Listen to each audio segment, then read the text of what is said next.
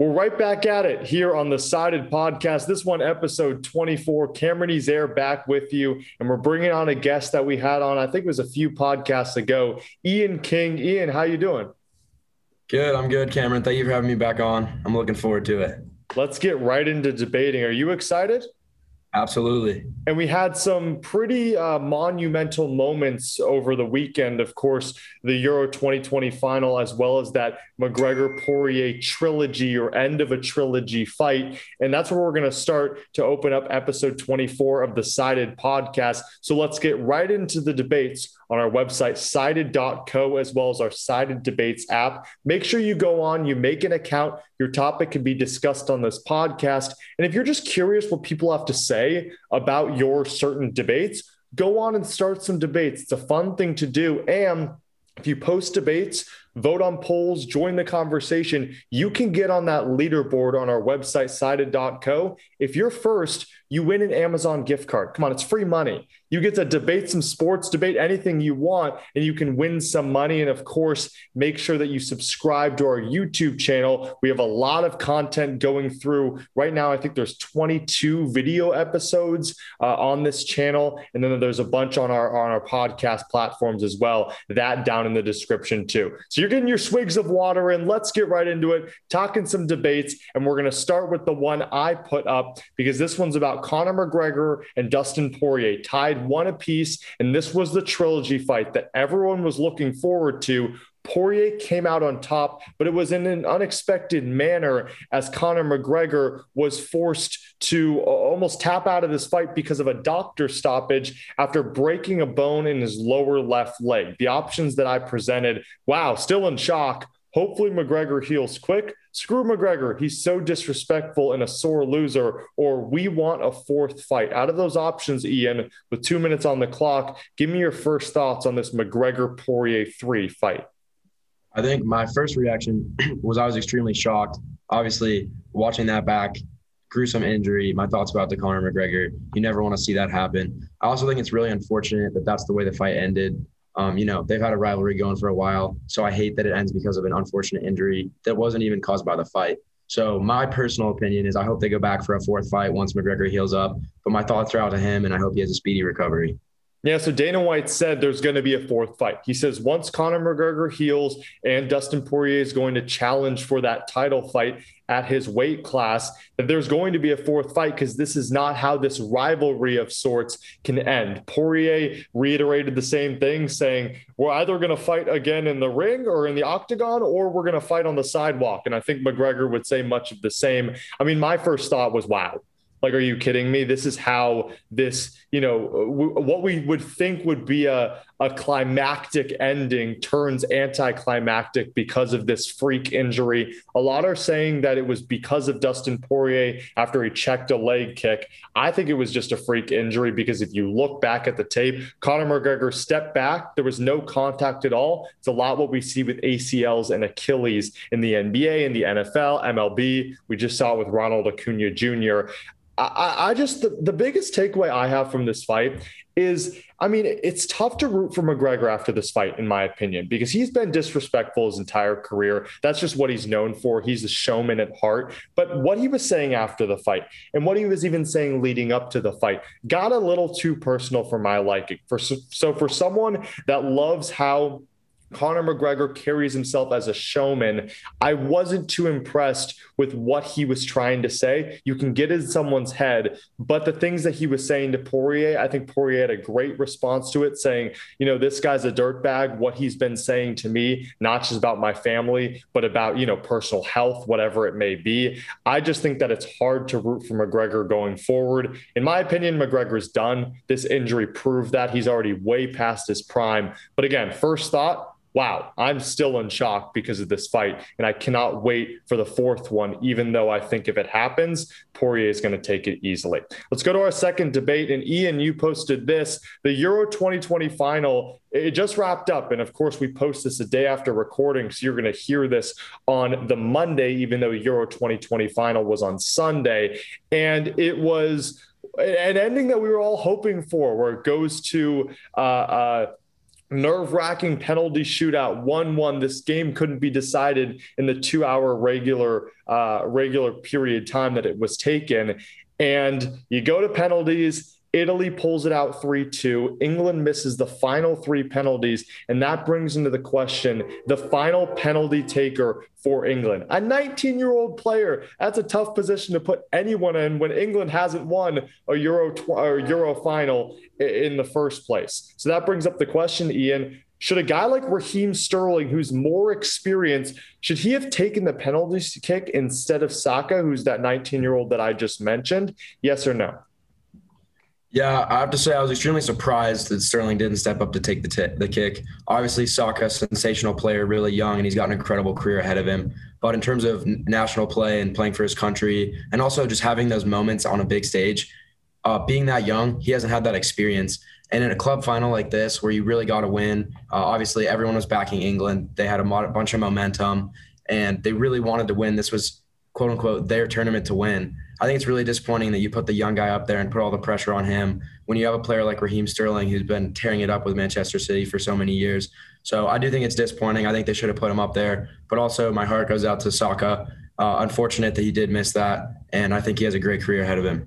Yeah, so Italy, the champions. I'm going to disagree with you in this regard and say that, yeah, should Saka have been up there for the 5th penalty in that situation? Probably not. That's a lot of pressure to put on a young guy. But did Gareth Southgate and the rest of England know that by that 5th penalty, they'd be in that situation? I don't think so. So it's a lot of pressure to put on a guy that young with not as much experience. Of course, Raheem Sterling, what? Does he have 4 Premier League titles at this point? You can rack up the trophies that he's garnered at Manchester City. But the thing is, when you're putting guys in that lineup, you're putting guys that have proven themselves in a penalty situation. I don't know Raheem Sterling's pedigree and resume when it comes to penalty kicks. I don't know if he would have been 6th, if he would have been the guy to come up in that do or die situation, because of course England was going 2nd while Italy was shooting 1st. So I'm not going to place that much blame on Southgate in that situation. I'll put more blame on the 3 and 4 penalty kickers for England who missed, and Marcus Rashford and Jadon Sancho, 2 guys that were brought on in the final minute to take a penalty, and both of them missed. So as much as I do want to place the blame on Saka because it just wasn't a confident penalty, I cannot say that Raheem Sterling should have been in that position, because I would say that the 2 guys before Saka should have made those penalties. It was their, I mean, that's the only reason they were in the game. So as much as I want to say, Saka, you gotta do better there, it's such a tough one. It's such an iffy call, because guess what? I'm not Southgate on the sidelines in front of Wembley, so I wouldn't have known. But it's unfortunate. Not for Italy, though, as they win the Euro 2020 final, and England again falls at the penalty kick spot. Now let's head to our third debate. Jason posted this on our website, sided.co, as well as our Sided Debates app. Who will be the 2021 NFL Comeback Player of the Year? The options that he gives: Dak Prescott, Joe Burrow, Saquon Barkley, Christian McCaffrey, Nick Bosa, or is there another name that you want to throw out there? What are you giving me, Ian? Obviously, this is a pool of talented players that are coming back from injury. So I really do think it's anyone's game. But my personal pick is going to be Christian McCaffrey, playing in a Panthers offense that, yes, it's improved, new quarterback, improving team, but his usage rate is extremely high in that offense. He is their star, and they play through him, even with the new quarterback. As good as Darnold, I think, can be with the Panthers, it's McCaffrey's team still on that offense. So him coming back, his usage rate's so high, I think he'll rack up a bunch of stats, and I think he will win the Comeback Player of the Year. Ian, you think that Sam Darnold makes the Panthers better? I think Sam Darnold had a really rough stretch in New York. Now, do I ever think he's going to be a Super Bowl MVP or league-leading quarterback? No, but I do think he will be better than the quarterback that we saw in New York. I don't think the Panthers are a playoff team this year, but they've got more talent, and they are unarguably improving. So I think they'll get better this year. And I think Darnold can show some flashes of potential this year maybe, and I hope he can succeed out there in Carolina. I'll say I'm a Darnold hater. I think Sam Darnold's awful. I don't think it was just a rough stretch. I just think he's a bad quarterback in general. But I mean, anyway, Christian McCaffrey's He's one of the top fantasy players in all of football, and he'll be one of the top players in football because you mentioned the usage rate. It's not just coming out of the backfield, it's also catching passes out of the backfield. So Christian McCaffrey, he's going to be the Carolina Panthers in a nutshell. So there's a lot of pressure put on him coming off that injury. But I'm going to go with Joe Burrow because he is the leader of this offense. He's always been the leader since this past year. But because of that injury, there's more emphasis placed on guarding him on that offensive line. I think the offensive line proves to be a bit more stout. And because AJ Green's gone, where's Joe Burrow going to go? And that's where I think that Joe Burrow shows how good of a quarterback he can be, because it's all resting on the shoulders of Burrow. If you ask me to name 5 other players on the Cincinnati Bengals, I would struggle. Yeah, you have Joe Mixon back there, but when it comes to Burrow, he's going to have to rack up over 300 yards and over 3 touchdowns in the air, or even using his running ability for the Bengals to have any hope in that really tough division. So I'm going to go Joe Burrow because I think he has the most upside out of those guys coming off of injury, and it's all about him. It's not like someone else can take over for the Bengals.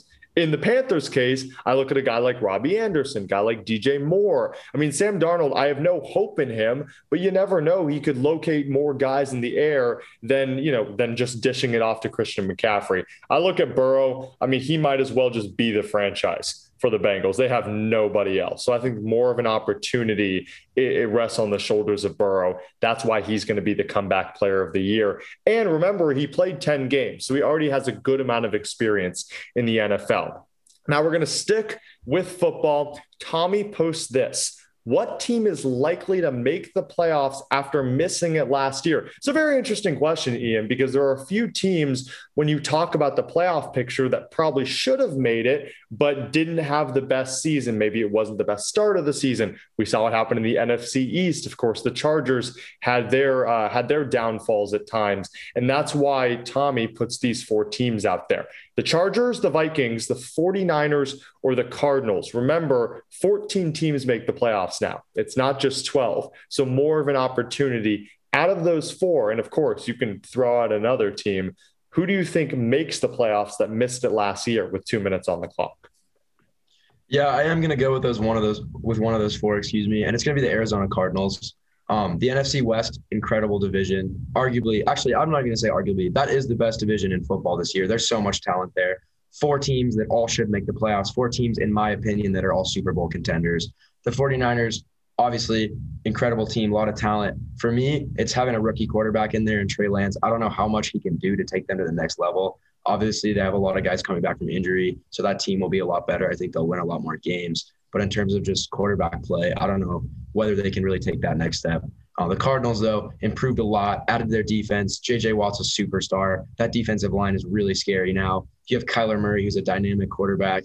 And so it's hard for me to say as a Seahawks fan, but I do think the Cardinals will make the playoffs this year. That's tough, going against your allegiance. Okay, but this is a good question because you said you're a Seahawks fan. Do you think that the Cardinals have a better record than the Seahawks? Because you mentioned it, these are all Super Bowl contenders. Both could make the playoffs. Yeah, definitely a little bit of bias here, but it's hard for me to pick against Seattle winning that division. Obviously, LA is the favorite. They've got a ton of talent, and they brought in a new quarterback that's going to be awesome for them. But this Seattle team, while they have lost a little bit of talent with Shaquille Griffin, they've added a lot. Their defensive line improved tremendously. I think Kerry Hyder is a sneaky addition there that's going to do great for that defensive line. And they also got Gabe Jackson to play guard. The offensive line has always been an issue. So those additions were great and will help the team a lot. But I think the biggest addition for Seattle that's going to help them is Shane Waldron to coach the offense, to be offensive coordinator. That's a system where the ball's going to get out quicker. The offense is going to be more built around Russell Wilson using his legs, getting the ball out, play action. So I think he's going to get sacked a lot less. And I think the offensive line troubles are going to be less apparent this year with the Seahawks team. And for that reason, I'm going with the Chargers. You talked about the players, but I'm going to talk about the coaches. Brandon Staley is the new coach of the Chargers. What was holding back this LA team? In my opinion, it was partly Anthony Lynn and his scheme and how he was putting forward both the offense and the defense. Now you have a defensive-minded coach with a better offensive coordinator, and you're talking about a guy in Justin Herbert that's coming off one of the best rookie seasons that we've ever seen. On top of that, Austin Eckler is healthy. He's making a lot of money. You know, he's happy. Mike Williams is healthy to start the season. Keenan Allen, much of the same. You look at a guy like Jalen Guyton, has a lot more confidence has a role on that team. That's something that you didn't know if he had last season. Same with Tyron Johnson. I'm interested to see what Josh Palmer does, the 3rd-round pick out of Tennessee. There's so many weapons on this Chargers team, and I haven't even mentioned the defense. If Derwin James stays healthy, Jerry Tillery plays up to his full potential because of what Brandon Staley did with that defensive scheme for the LA Rams. If Joey Bosa, all those guys, if Isaac Rochelle, if those guys can get it going because Staley's a defensive-minded coach and has led this Rams defense to the best defense over the past couple of years, if he can do the same with the counterpart in LA, with the Chargers, I think this Chargers team no doubt makes the playoffs. I think that it's a little tough to tell only because they're not winning the division. We know the Chiefs are winning the division. So you talk about who's going to win the division, the NFC West. Well, I'm iffy with the AFC West as well. So I think that extra wild card spot really plays into the favor of the LA Chargers because I think they have a better season because of that new coaching staff and guys coming back healthy. But I mean, in my opinion, the Chargers and the Cardinals are both making the playoffs. If they don't, it's a disappointment for both those franchises. Staying within the NFL, Tommy again, and we love that Tommy is posting nonstop. That's why he gets on the Sided podcast. So go to our website and our app. They're both down in the description if you just want to click on those links. Make an account, post some debates. Your topic can be discussed on this podcast. And even if you don't want it on this podcast, just post it anyway. If you just want to know what other people think about a curiosity that you have on any sports topic. If you do want to be on this podcast, I'm linking an email down in the description. Email me at sidedpodcast@gmail.com and express your interest with being on this podcast. Just like Ian is today, you can get on this Sided podcast. Remember, we're 24 episodes in and we're not stopping anytime soon. And again, subscribe to our YouTube channel. This is the 5th topic before our final debate of the day. Ian, what NFL player made the best switch when it comes to either in free agency or in trades? Carson Wentz from Philly to Indy, Jared Goff from Detroit from the Rams to Detroit. There's a lot of things I got to throw out there. Andy Dalton from Dallas to Chicago, Matt Stafford from Detroit to LA in that Jared Goff deal, Sam Darnold to the Jets in Carolina to Carolina. You know my opinion on that. Or Joe Flacco from the Jets to the Eagles. What are you giving me there with 2 minutes on the clock? I think there's one you can throw out right away as the worst one. I think it's Andy Dalton to the Bears. He's not even going to start. I think Justin Fields wins that starting position pretty early. So I don't think it's going to be him. My pick, as much as I hate to admit it, is Matthew Stafford to the Rams. Jared Goff was really holding that team back. It was apparent in their playoff games. Even in the regular season, he just missed open receivers. And their offense was built around throwing so much. It was just extremely disappointing to watch him personally lose them games all the time. So having a quarterback like Matthew Stafford, who the debate of whether he's elite or not, that's a debate for another day. But he's definitely an upgrade, and I think he will help the Rams offense a lot, which is scary for me. But I think that's definitely the best move personally for him and also for the team. I completely disagree with you. I actually don't think Matthew Stafford, as high as he's been talked up to be, I don't think he's that good of a quarterback. I think people are treating Matt Stafford as a guy that was put into a system in Detroit where he had no room to succeed. In my opinion, Stafford to the Rams and Goff to the Lions is a wash and will do absolutely nothing at all. One guy that I see making a premier impact on a team is Carson Wentz. What has Indianapolis been missing? It's been missing a consistent quarterback ever since Andrew Luck, ever since Peyton Manning. You can't throw out a guy like Jacoby Brissett and hope that he has success. And then after a while, you didn't even want Brissett out there. So now you're in a wishy-washy situation where there's no one that you want at the quarterback position with so much talent around that team. Phillip Rivers proved that you can be a 40-year-old quarterback, still have success. Because the Colts did. They're in a tough division with the Titans, but I think the Colts have the talent to match up with the Tennessee Titans. Carson Wentz makes this team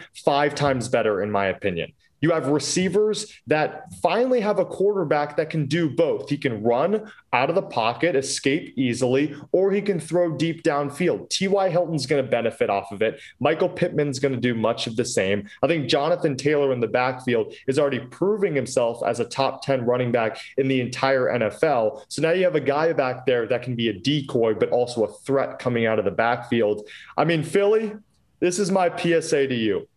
You messed up, not because Carson Wentz had a great last season. He didn't. But you messed up because you didn't give Carson Wentz time. He is going to prove to you that he has the ability to take the Colts to a possible AFC championship berth. And to you, that might sound blasphemous, but I think that Carson Wentz is the guy that the Indianapolis Colts have been missing. Because if there's one position that the Colts have not, had any just major success in since Andrew Luck, it's been the quarterback slot. I know I saw you like a little iffy on that. Was that too much of a hefty claim? I do think Carson Wentz is a better quarterback than the quarterback that we saw last year. He was terrible last year. That's the only way to put it. The Eagles were terrible. Their quarterback play all over. Even Hurts, yeah, he was all right, but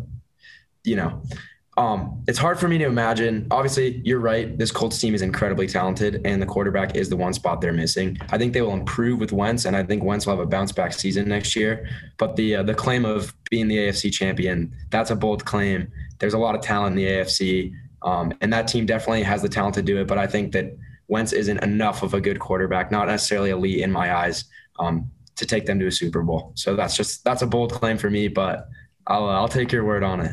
Hey, give me the horseshoe. Why not? Okay, let's head to our final debate of the day. This one in the baseball realm, as Jake Hirschfield posts this. Ian, I'm going to give you the floor. You have 1 minute on the clock. Are analytics ruining baseball? Yes, no, or it's not the analytics. It's the interpretations of them. Give me what you think. Yeah, I like that third option a lot. I think that analytics are a good thing for baseball. It's obviously always been a strategical game. When do you bunt? When do you steal? That's how baseball is. It's a strategic game. And I think the analytics and statistics behind baseball are just moving that even more forward. So I really like that. Obviously, there's a talk in baseball right now about getting rid of the DH in the national, or adding the DH to the National League. I don't like that. I really like the strategy of what do you do with your pitcher? When do you pinch hit? That's all analytics. And I really like that side of baseball. So I'm a big fan of analytics. I think they're being misinterpreted and used as blame for the way baseball is going right now, when it's really in its renaissance. Baseball's coming back in popularity. And I love the way the analytics are supporting it. People need to stop just nagging on just sports finally growing up. Like, sports are enhancing. Deal with it. Sports are getting better because of the analytics. And if you don't agree with that, then you have been watching way too many old baseball movies, and you've been watching way too much old baseball, way too many old sports. Guess what? Sports are getting better. And you mentioned it. Baseball is getting better. It might seem surprising, but we finally get an entertaining game. No offense to baseball. It's been, 10, 15 years since we've had an entertaining game, and we're finally getting back to it because of the individual players. The reason that this is even a critique is because a team like the Yankees is using analytics heavily, and they're losing. Guess what?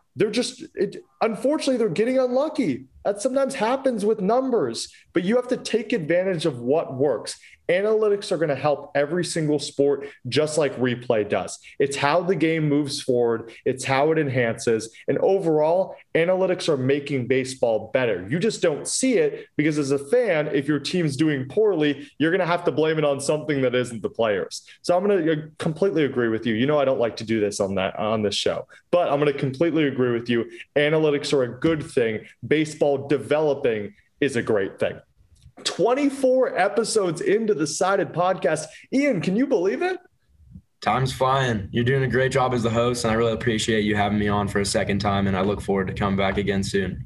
Hey, you're always welcome on this podcast. We love the different guests. I like to call you guys co-hosts over guests, but I've kind of, I feel like I've adopted that guest term. I might go back to the co-host term because you guys are doing a great job. Ian, again, thanks so much for being on for the second time. We're going to get you on for a third, fourth, fifth for as long as this podcast goes on.